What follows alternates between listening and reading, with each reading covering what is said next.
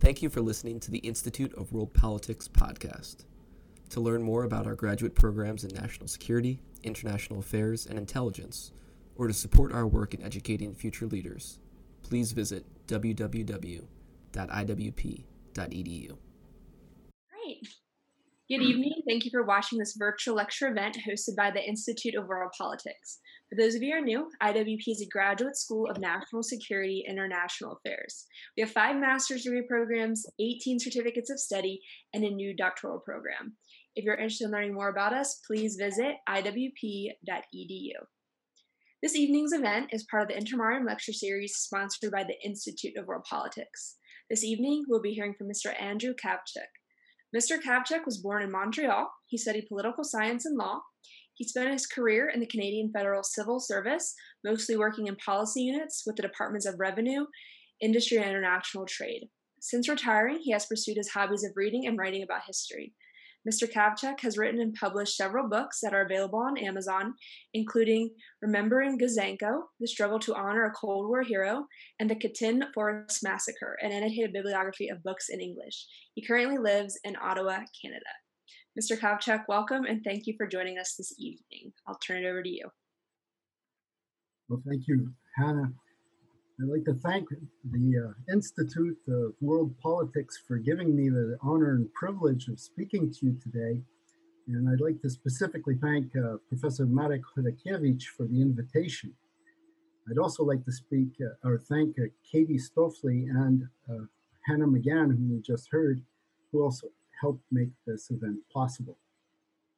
So my topic for discussion today is this book that I recently wrote and published titled The Katyn Forest Massacre, an Annotated Bibliography of Books in English. It's about 238 pages long.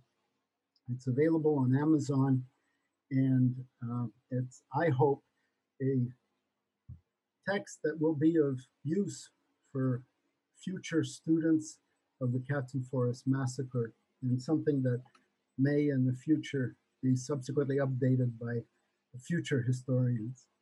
So first, what I'd like to do is give you an idea of what prompted me to write the book and how the book came about, and then I'll provide an overview of the book and its contents.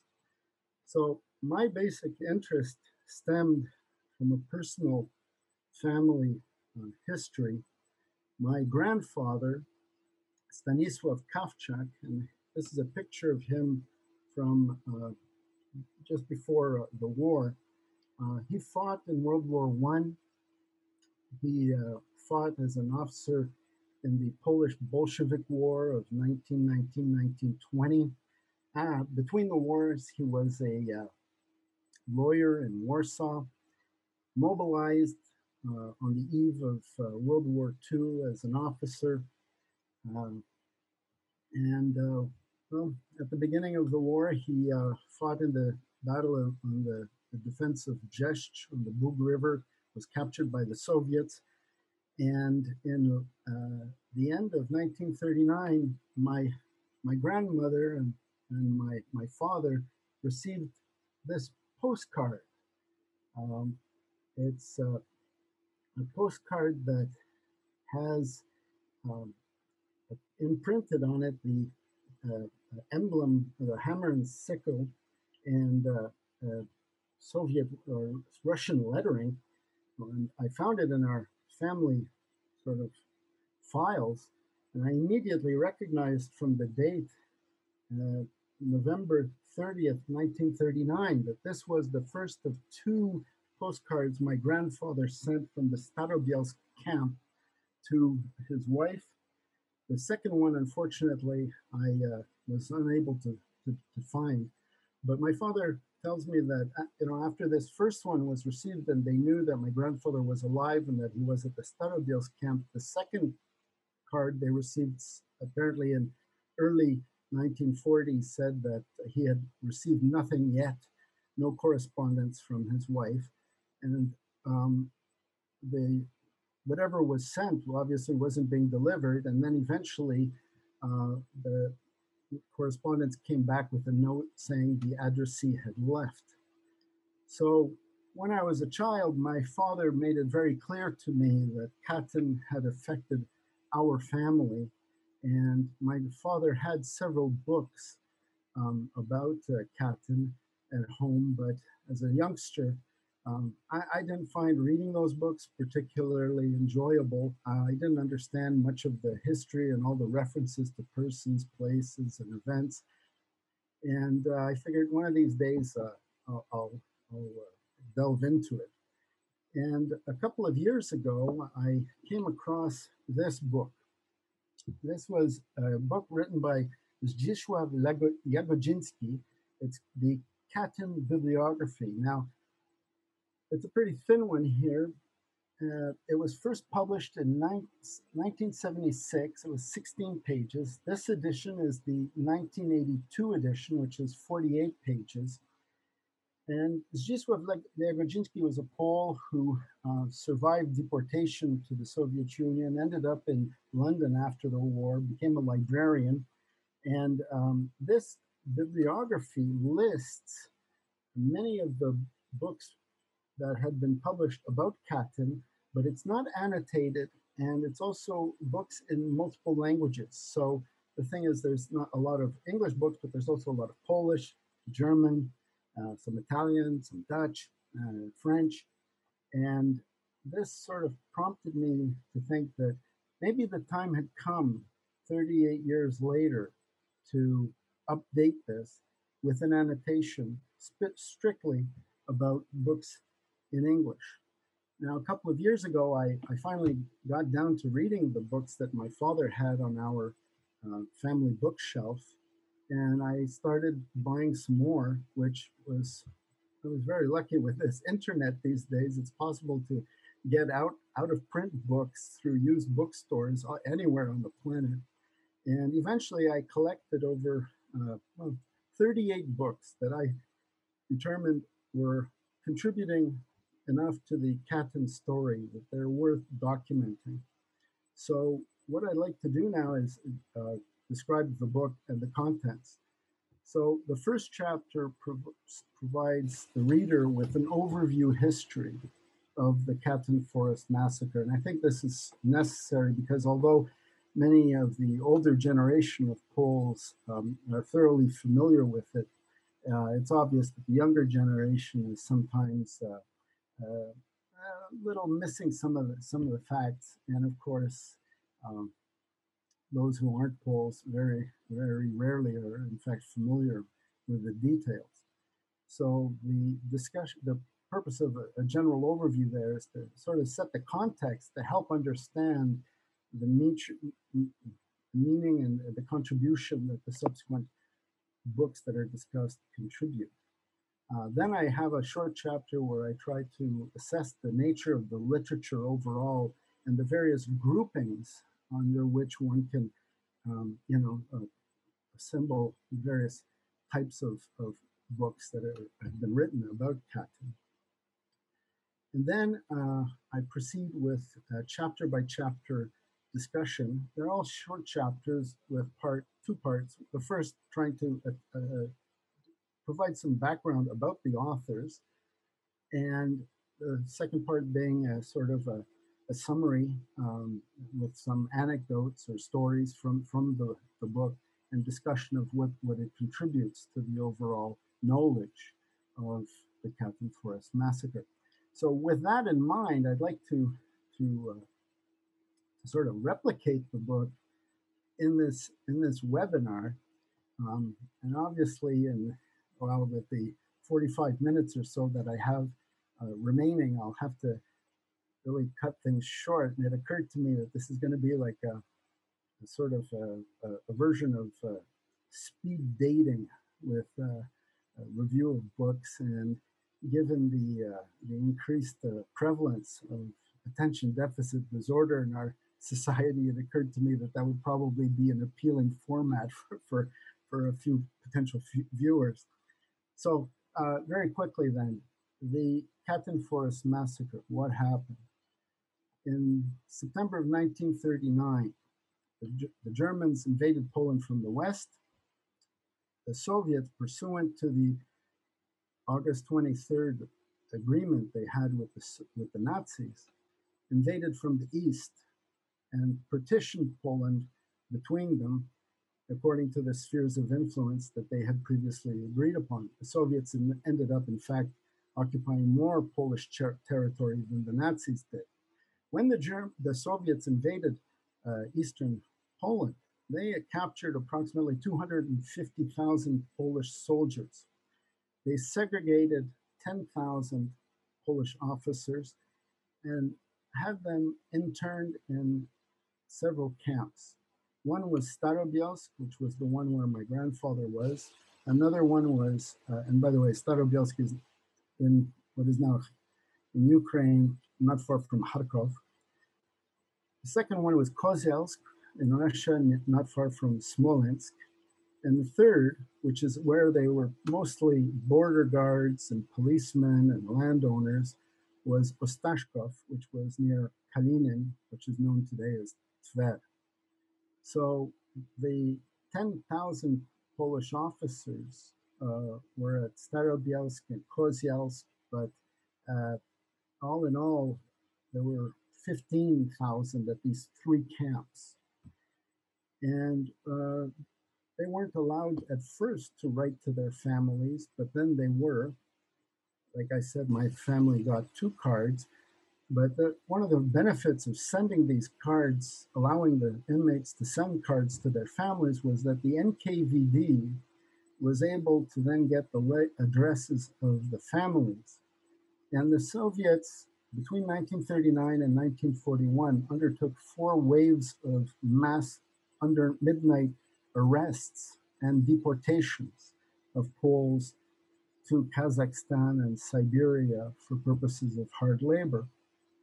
And the correspondence with the addresses of the families provided the Soviets with the addresses where they could arrest these families. And I think these deportations are part and parcel of the whole Kremlin approach and policies with regard to dealing with the Polish population. And I don't think that one can really divide or separate the Katyn affair as a sort of a standalone event. It was all interconnected. So my family was lucky in the sense that they were not arrested and deported to Siberia because they had, ironically, the good fortune of living in the Nazi zone of occupation. While the inmates were at the camps, of course, they were interrogated, and in early March 1940, NKVD Chief Beria provided a memo to Stalin and the Politburo indicating that these Polish officers were all anti-Soviet, and he recommended shooting. The Politburo agreed. The memo was signed by Stalin and his colleagues. And in April and in May of 1940, all of these Polish officers, as well as prisoners from various prisons in Western Belarus and Western Ukraine, were executed. In the 3 camps, they were all taken to nearby buildings of the NKVD and executed, or at the Katyn forest, near the forest, and then their bodies were dumped in mass graves. Those from Starobielsk murdered in Kharkov and buried in mass graves outside of the city of Piasechatsky. Those from Kozielsk were buried in the Katyn forest, and those from Ostashkov were buried in Midnoye. So there were, however, 400 in total from the 3 camps, Polish officers and prisoners who were not executed. These were saved, effectively becoming survivors who were sent to another camp called Gryazowiec. The question of why still seems to be a little bit open to debate. It's known that at least 50 of them were communists, and it's suspected that the rest were perceived by the Soviets as being potentially useful, although many of them turned out to be just as patriotic as their comrades who'd been executed. So everything changed, of course, in June 22nd, 1941, when the Germans unleashed Operation Barbarossa and invaded the Soviet Union. Suddenly, we were in the same camp with the Soviets in a common struggle against Hitler. The Polish government in exile signed an agreement with the Soviet ambassador.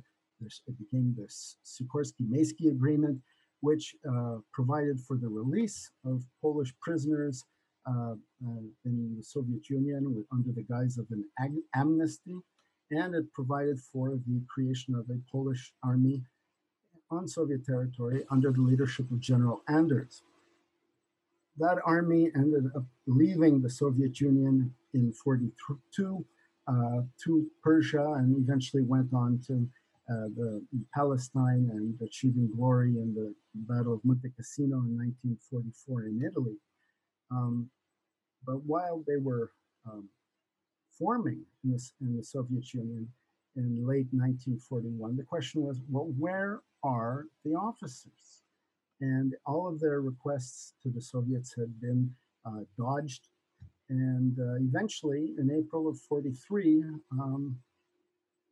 their suspicions were borne out with the Nazi discovery in the Katyn forest of a mass grave containing some 4,400 corpses of the prisoners who were held at the Kozielsk camp.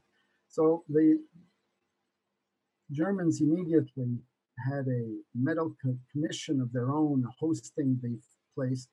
They brought in an international group to carry out exhumations and autopsies to try to determine when were these soldiers killed. And the Polish Red Cross also was participating in going through the pockets of the uniforms to try to identify the corpses. At the time, the Poles requested from the Polish government in exile the International Red Cross to investigate. The Soviets refused to let them on Soviet territory for purposes of such an investigation, and Stalin used that event as a pretext to break off relations with the Polish government in exile. And this is a real good example of realpolitik, so to speak, which is the system by which politics and principles based on practical rather than moral or ideological considerations govern behavior. Here, the British and the Americans essentially saw the Soviets as more useful than the Poles in terms of the fight against Hitler, and so Polish concerns were largely marginalized. Now, in late 1943, the Soviets took over the Katyn region. They always insisted that from the discovery of the graves that the Nazis had committed this crime. They set up their own fraudulent commission called the Budenko Commission that reported in January of 1944 saying that these Poles had been killed by the Nazis in the fall of 1941, which of course was formally the Soviet Katyn lie that persisted until 1990. In the 1946 Nuremberg war crimes trials, the Soviets initially included in the charges against the Germans the commission of the war crime at Katyn, but after some testimony, they dropped it. It became kind of obvious that they couldn't prove that it was a German crime. So the Nuremberg trial was ended without any determination or declaration as to guilt with regard to the Katyn crime. The Soviets finally in 1990, Gorbachev admitted that there was a crime committed by the NKVD. And in 1992, Russian President Yeltsin released the copy of the execution order signed by Stalin himself. The Soviets and the Russians had initiated some investigations, but these went nowhere. And in 2000, Polish military cemeteries were opened at the 3 mass grave sites. So that's basically, in a nutshell, the history of the Katyn Forest Massacre. And the literature overview that I provide groups the literature into these categories. The first is overview studies that had been published before 1990 and the Soviet admission of guilt, and then those that were published after. There's also a section dealing with political memoirs by politicians, diplomats, and generals, and a section dealing with memoirs of the former prisoners, a section dealing with witnesses to the exhumations, both the ones done by the Germans and the Soviets.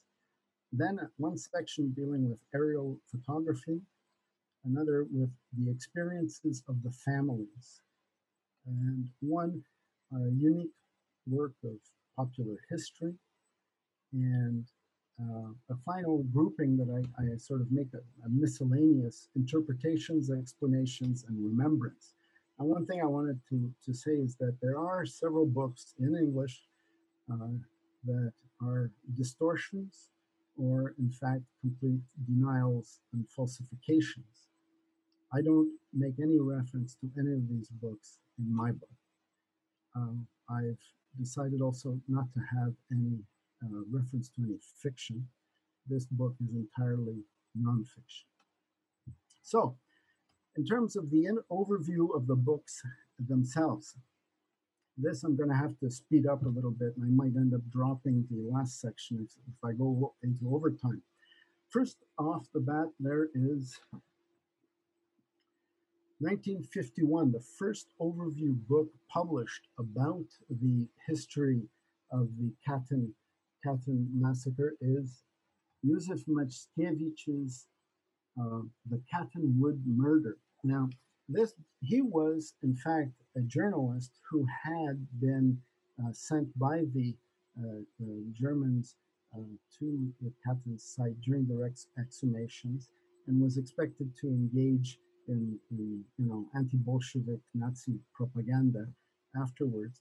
And this book that he wrote that was published first in I think it was German in 1949 out of Switzerland, and now this English version basically reviewed all of the evidence that had been gathered and was available at that time. And there's a couple of points that are made and repeated throughout the other books that I'm going to refer to in a few moments.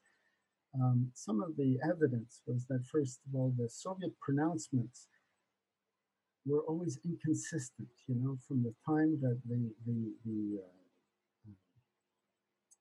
prisoners disappeared, and then after the Germans discovered Katyn and so on, the stories about what happened to them were always changing, and so there was something suspicious about their behavior. The fact that all correspondence to all family members stopped at the same time after March of 1940. The documentation on the bodies that were exhumed all stopped at the same time in April of 1940. The soldiers were wearing cold weather clothing, which suggested that they were buried in colder spring weather rather than late summer weather. There were bayonet marks on the bodies from, the Soviets sometimes assumed those, all of them were executed by being shot in the back of the head. However, some had these bayonet marks suggesting that there was a struggle, and the Soviet bayonets had a four-corner edge as opposed to the German flat blade. Then the medical specialist determined that the degree of calcification inside the skulls could have only happened after 3 years, not 2 years, as the Soviets were insisting. There were no insects in the graves, suggesting they were buried in colder weather. Hands were tied with rope, and the rope was Russian rope. And then on top of it all, there were younger trees that were planted over the mass graves, as opposed to the trees beyond and around the graves. So these were some of the cumulative facts that always pointed to guilt towards the Soviets. Now, one of the things that Mackiewicz says in his book, which is fascinating, is that newspapers were extremely useful to the soldiers. besides being able to fold them to, wrap things, they could roll newspaper, cigarettes with them, or they could use them as additional insulation in their socks and so on. And he said that at the exhumation, there were newspapers all over the place, but none of them would pass March of 1940. And he said, and he quotes, which means there can be no doubt. Because if they were buried in 1941, why would they still have newspapers from over a year earlier? Now, his book doesn't have any concluding chapter. He leaves it to the reader to draw their own conclusion. Now, the next thing is the Madden Committee. This was a committee of the Congress that was formed in 1951, and it held hearings in Washington, Chicago, London, Berlin, Frankfurt, Naples. They heard over 103 witnesses. This was a truly comprehensive investigation, which resulted in some 2,679 pages in 7 volumes of information about Katyn. Now, those are in libraries, but fortunately, there's this one organization called Classic Reprint Series, which is reprinting some of these volumes. And so it's possible to get some of this, which is extremely,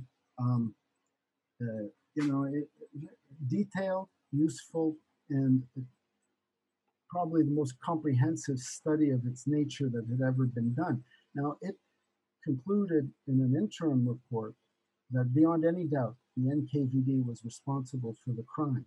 But the final report had something interesting, which I'll just read here. The final report said, in submitting this final report to the House of Representatives, this committee has come to the conclusion that in those fateful days nearing the end of the Second World War, there unfortunately existed in high governmental and military circles a strange psychosis that military necessity required the sacrifice of loyal allies and our own principles in order to keep Soviet Russia from making a separate peace with the Nazis. For reasons less clear to this committee, this psychosis continued even after the conclusion of the war. So this was another one of these important documents. The third in this category is this classic by Janusz Zawodny, which was published in 1962. It's a scholarly assessment of the situation. He reviews all of the evidence available and the positions of all the governments involved to that period. And he concludes by rejecting the idea that the Nazis committed the crime and comes to the conclusion that the NKVD did it in accordance with direction from the central government. Now, the next thing that's crucial in this category is this 1965 English book titled The Crime of Katyn, Facts and Documents. Now, it's not indicating who the author is, but it is published by the Polish Cultural Foundation in London. Now, in fact, this book lists all of the available relevant information and data and evidence about what happened at Katyn, but it has a very interesting history because the Anders army, when it was formed, created a documentation center, and they tried to accumulate all the information possible about what happened. And out of that documentation center, they published a number of booklets, but there were also a number of very important reports that came out. One was this one. I've got this electronic one that I printed off here it was compiled by Victor Suganitsky. It's called Facts and Documents Concerning Polish Prisoners of War Captured by the USSR During the 1939 campaign. But it's specifically listed as being for private circulation only. This was published in 1946, and it was in English.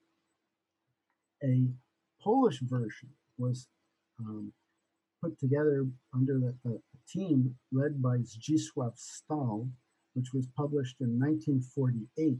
And it's this translation of that document that was published in 1965. It's got a introduction, a preface by General Anders from the 1948 version and the 1965 version.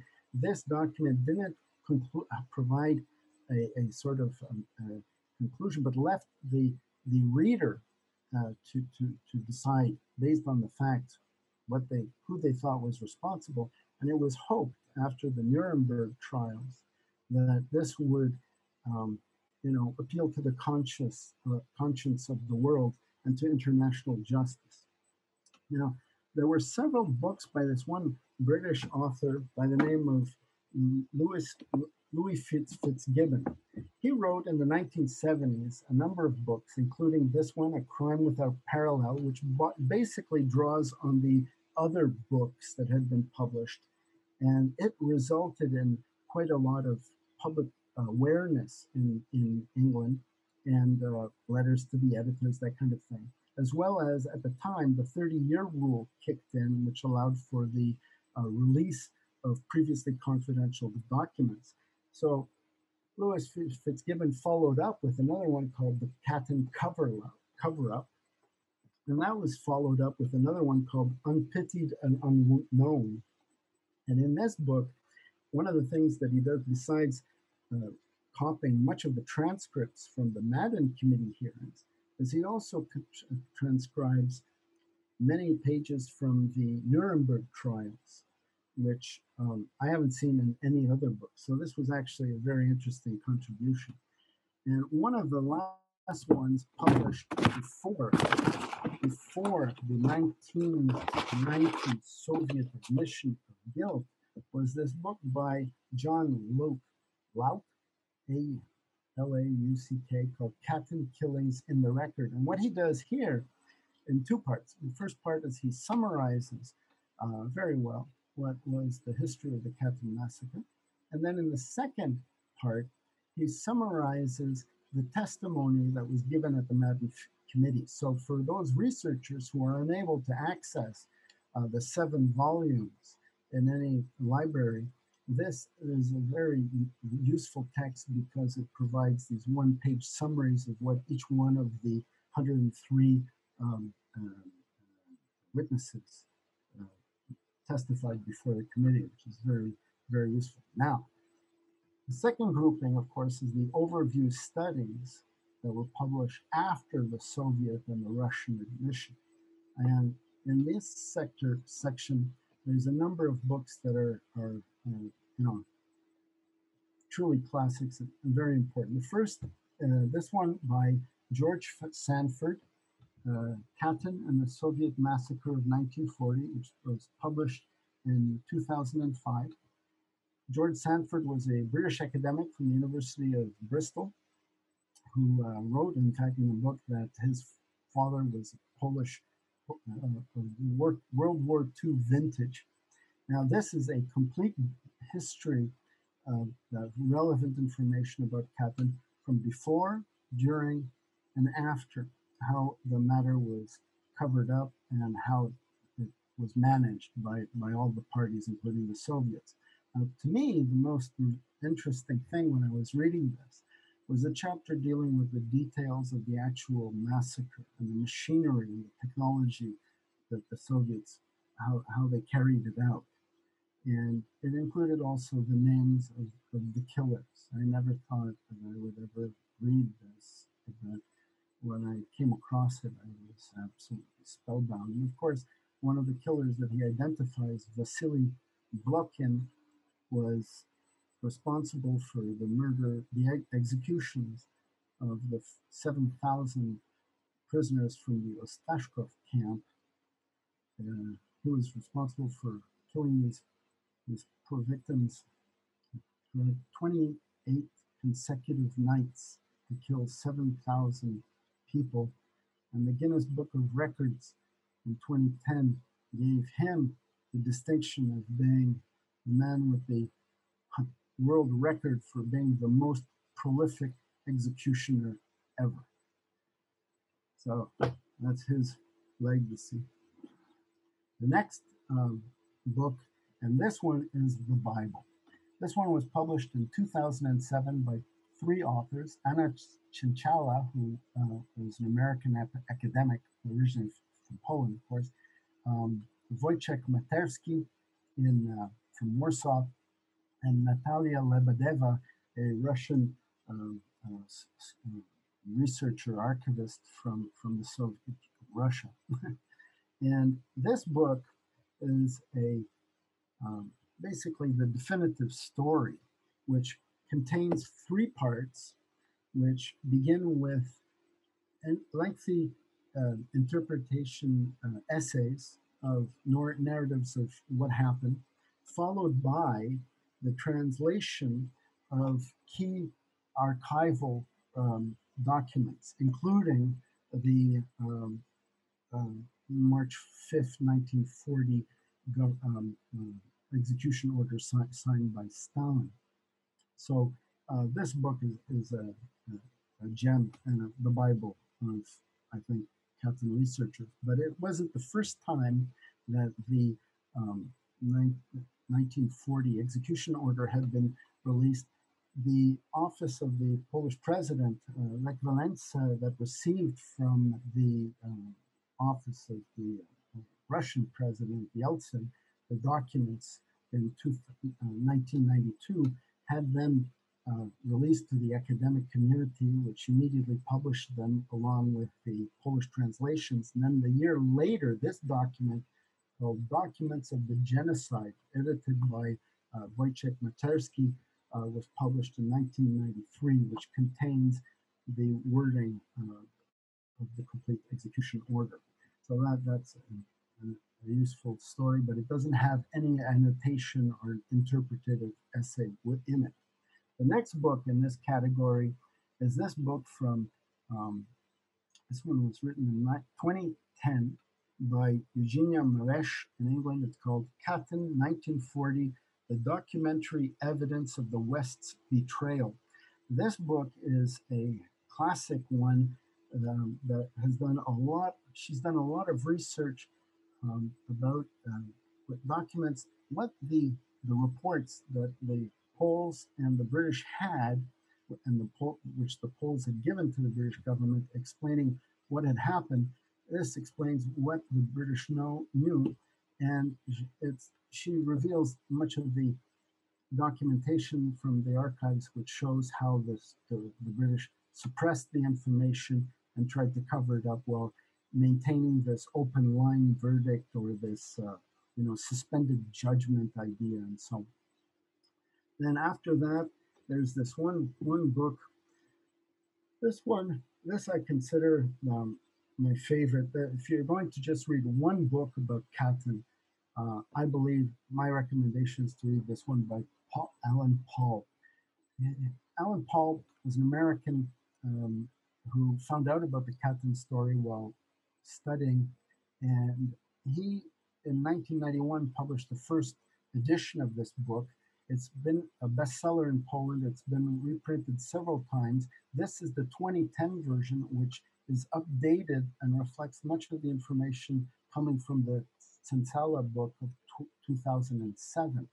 So this is a comprehensive history that I found to be refreshingly well written. And it also provides three stories of three families and how the massacre and the subsequent events affected them. So this is a very touching book. And of course, in this category, there's one more book, The Murderers of Katyn, which is written by a Russian journalist by the name of Vladimir Abarinov. And of course, this was published first in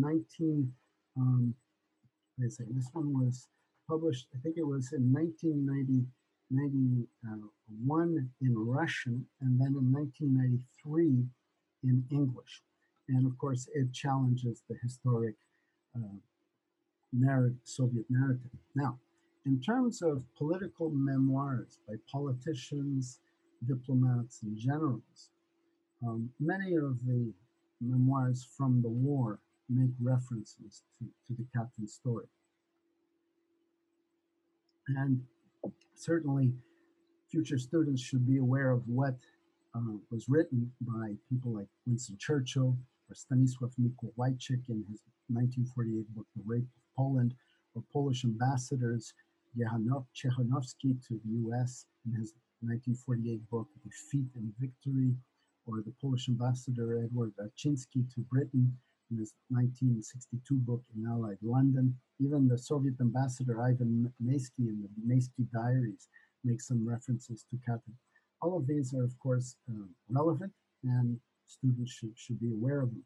However, the ones that I've chosen to pick and address in this books are three. First, General Władysław Anders in his book, An Army in Exile, The Story of the Second Polish Corps. This was published in 1949. I have a more recent edition that was published in the United States. And this book is really a classic and a gem, and I think every person of Polish background, certainly, and anybody who's interested in this part of Polish history should read it. It has several chapters, of course, and passages that deal with the Katyn story, and there are some passages that are recounted in other books, but this one provides, of course, the original. For example, when it was December 3rd, 1941, General Anders with President Sikorsky and Ambassador Kot met in the Kremlin with Stalin and Molotov. And during the discussions, one of the questions was, where are the Polish officers? To which the story is recounted here. Stalin replied that they were released. They must have escaped. And when Stalin was asked, well, escape where to? He said, Manchuria. And so this was just an example of how the Soviets, even at the highest levels, were playing a deceitful game that bordered on occasion on absurdity. And Anders also created this documentation center, which I believe is one of the truly undervalued or certainly not given the kind of attention that it deserves. And hopefully, perhaps some future students will undertake a study of what this documentation center actually compiled and produced, because I believe it compares to a certain degree, an analogy, the importance of documenting things that happen as they happen. With one can compare it to the Emanuel Ringelblum Aneg Sabat efforts to record what was going on in the Warsaw Ghetto during the war. There the documents about what the Jews in the Warsaw Ghetto were suffering were put into containers that were buried, and two of them out of the three have been found, and of course have revealed a tremendous trove of treasure of descriptions of how life was in the last period before these people were sent to Treblinka. So I understand that much of the documentation collected by the Anders Documentation Center is either in the Sikorsky Museum or in the Hoover Institution, but some sort of book by future students, I think, would be, or historians, would be very interesting about what was compiled there. Now, one of the things Anders did, of course, was ask Joseph Chapsky, a junior officer, to do some research on his behalf and searching for the missing prisoners, and we'll get to that in a minute. Another book, very important and relevant, is that of General Tadeusz Komorowski, who was the head of the Polish Armia Krajowa, which was the underground.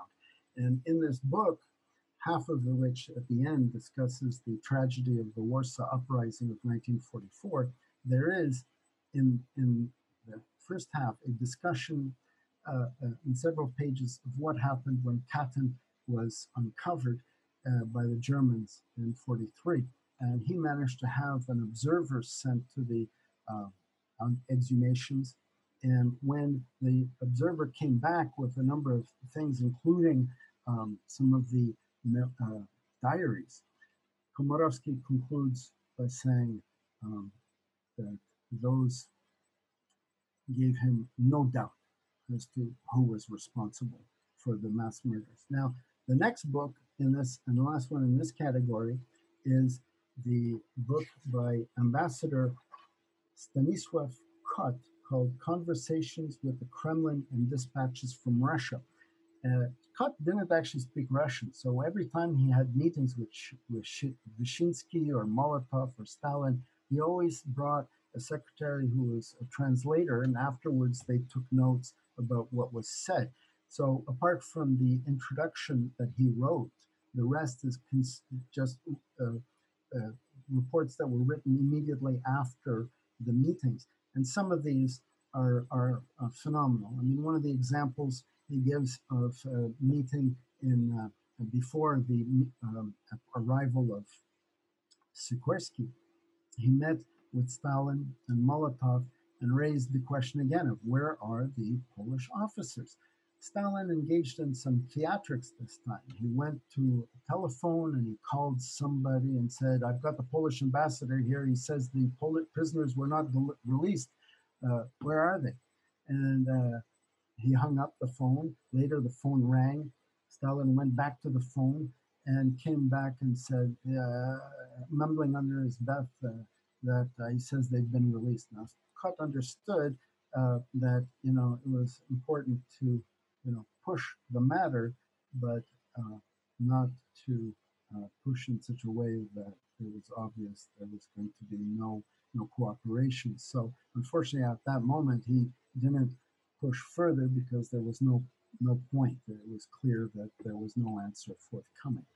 So these are all indicative of the behavior of stalling and deceit coming from the Soviets. Now, the next category, and I see I'm running out of time, so I'm going to speed this up here, is Memoirs of the Former Prisoners. So we've got Joseph Chapsky.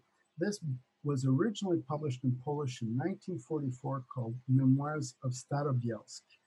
It was subsequently published in French, and I used the French version in my annotation. However, an English version is about to be published. It was supposed to be published this month. I've now been informed it's going to be coming out in March. He also wrote another one called The Inhuman Land. And this one was originally published in 1951 and republished by the New York NYRB, Review Books. And these are the people who are also republishing the Memories of Starobielsk book of Chapsky. Chapsky tells a number of stories about how he contacted the head of the Gulag, a general in the NKVD, searching for the missing prisoners, and was given the runaround. There are several other books by survivors who were either sent to Griazovets or to the Gulag. One was from the same camp as Chapsky and my grandfather, Bronisław Młynarski, called The 79th Survivor. And he tells also some interesting stories about his interrogation.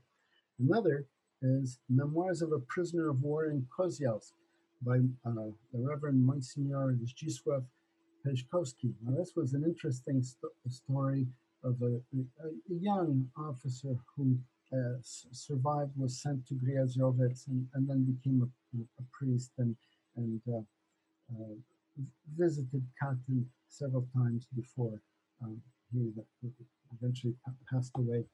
There's also this one for another survivor from Kozielsk by the name The Road to Katyn by Solomon Strowitz. Now, he was a medical officer, and he provides a very interesting perspective from the Jewish perspective, because of all the 15,000 who were murdered from the three camps, apparently approximately 1,000 were Jewish. And he ended up receiving a number of citations of honorable citations for his performance during the campaign in Italy.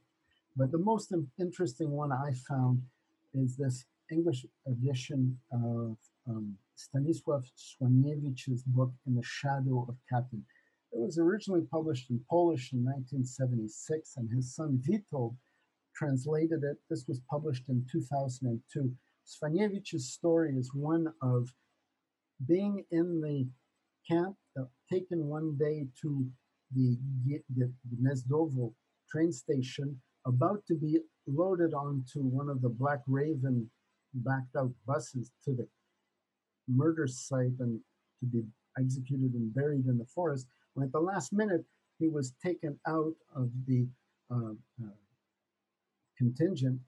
It turned out he had studied Nazi and Soviet economics before the war, and the Soviet NKVD headquarters wanted to interview him more and interrogate him more about what he knew about the Nazi economy, but also they suspected him of being a spy and wanted to find out more. So he was saved, but in the process, he managed to observe what happened to his comrades who disappeared. And he wrote about that. Now, the next section, I only have a few minutes left, so I'll try to speed things up. This is the witnesses to the exhumations. One of them was Joseph Mackiewicz that I already referred to. Another one is this one, Russia at War by Alexander Wirth. Now, this book, he was a British BBC correspondent. His mother was British, his father was Russian, so he spoke Russian, and he was among the delegation of journalists that the Russians brought to see the Burdenko Commission do its exhumation fraudulent work. And in this book about Russia at War, which is almost 1,000 pages, he's got about 6 pages discussing that particular trip. Now, he says that afterwards, of course, the journalists couldn't really write what they thought because of the Soviet censorship. But he does conclude that the evidence was pretty thin. Now, one of the other ones that's fascinating, which wasn't mentioned in Jabodziński's book, is One Man's War by Frank Struban. So he was a British civilian from the Guernsey Islands who was taken by the Nazis, when they occupied the Channel Islands. And he was taken to a prisoner of war camp and was among those who were part of this delegation to the exhumations. And the Nazis wanted him and the others to engage in anti-Soviet propaganda. So he's, after the war, wrote this memoir, and several chapters are about this experience and what he saw. Then there are 2 other books dealing with this question of the witnesses and what they saw. One is this book by Krystyna Piotrkowska, English-Speaking Witnesses to Katyn. This book is published in English and in Polish. I got it at the bookstore at the Polish Army Museum in Warsaw, and Krystyna Piotrkowska did a phenomenal job of trying to identify and track down what was recorded by the English-speaking witnesses who went to Katyn. In the process, she discovered that the British Foreign Office had in fact stymied 3 of the witnesses from appearing as and to give testimony to the Madden Committee. A more recent book on a similar topic is this one, Encounter with Katyn, the Wartime and Post-War Stories of Poles Who Saw the Katyn Site in 1943. This book is about the author identified about 60 Poles who went to Katyn and describes the stories of what happened to a couple of dozen of them. And basically, they were hounded by the Nazis upon their return to do propaganda, and then they were hounded by the Soviets afterwards to shut them up. So a couple of them managed to escape, but otherwise they had a very difficult life. Now, before I I'm told that I'm out of time. There's a couple of more books that I just want to absolutely mention.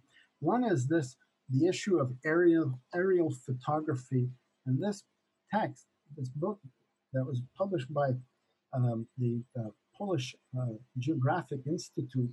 It's also in English and in Polish, and it's a study done by Wacław Maliszewski, who lives in the United States and who has a Facebook group for anybody who's interested in getting a copy of it. It's available online, and this Facebook group called, I think, Katyn and Stalin, Sites of Stalin's Crimes, has the link to where it can be obtained.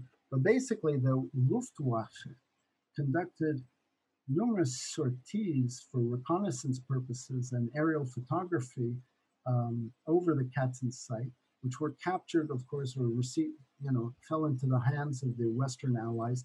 And what Mr. Gadzemba Maliszewski did was examine those and further determined, Russian culpability. It provided more photographic evidence of the cumulative evidence of Soviet guilt. And he also identified a location where he believes the actual executions took place. And that his study and research was also elaborated on in another book by Frank Fox called God's Eye, Aerial Photography in the Katyn Massacre. Now, the next section I just want to touch upon very quickly is that of the families. One book that's a classic, and this one is When God Looked the Other Way, The Odyssey of War, Exile, and Redemption by Wesley Adamczyk. So his father, I believe he was at Starobielsk, murdered like my grandfather. And years later, his mother died. They were deported to Kazakhstan, and as they left, she succumbed to general exhaustion.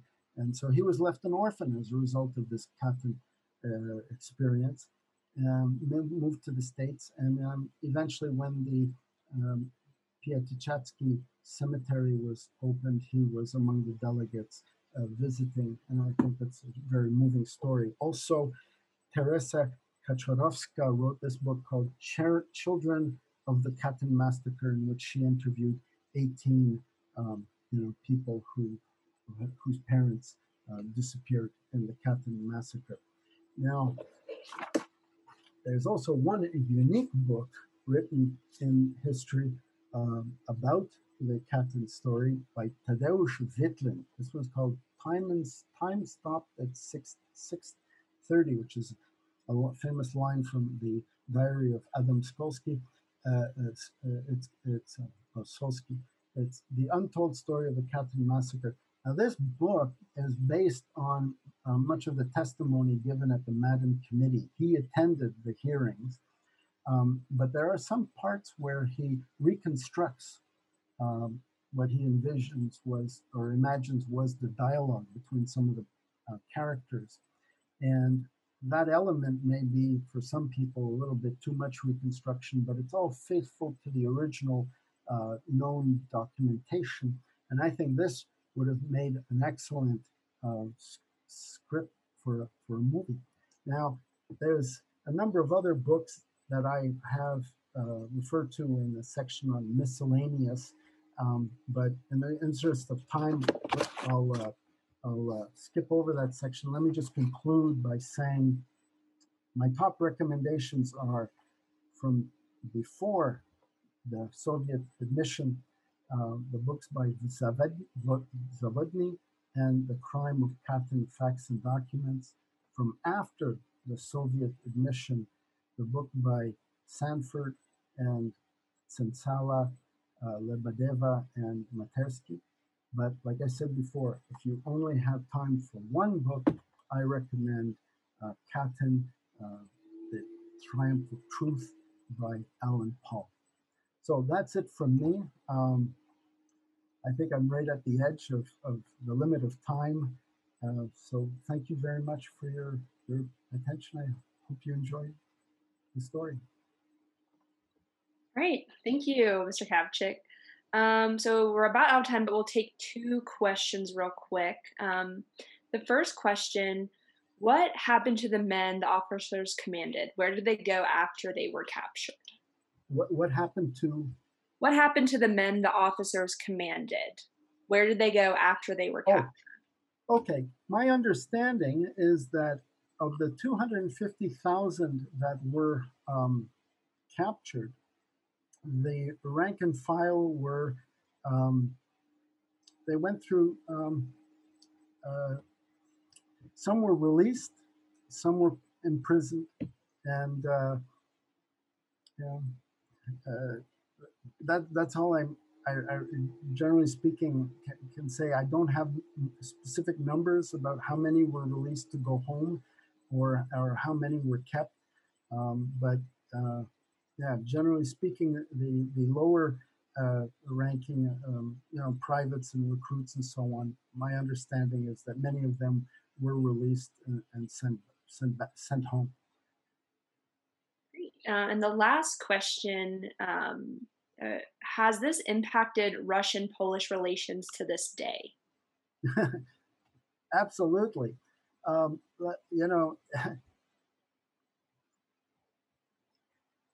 You know, in a nutshell, the thing is that, for 50 years, the Soviets pursued a lie, and it was a terrible lie. And after that, although there was a statement of initial, I can't remember the exact word, but it's something like a regret and, blaming it on Stalinism. There was no official um, apology, followed by, as in the case of the Holocaust, for example, some justice in the form of prosecution of the responsible, or even just symbolic compensation. There's no there's in one of the books, unfortunately I didn't have time to get to, but its basic theme was precisely this, that there's still something.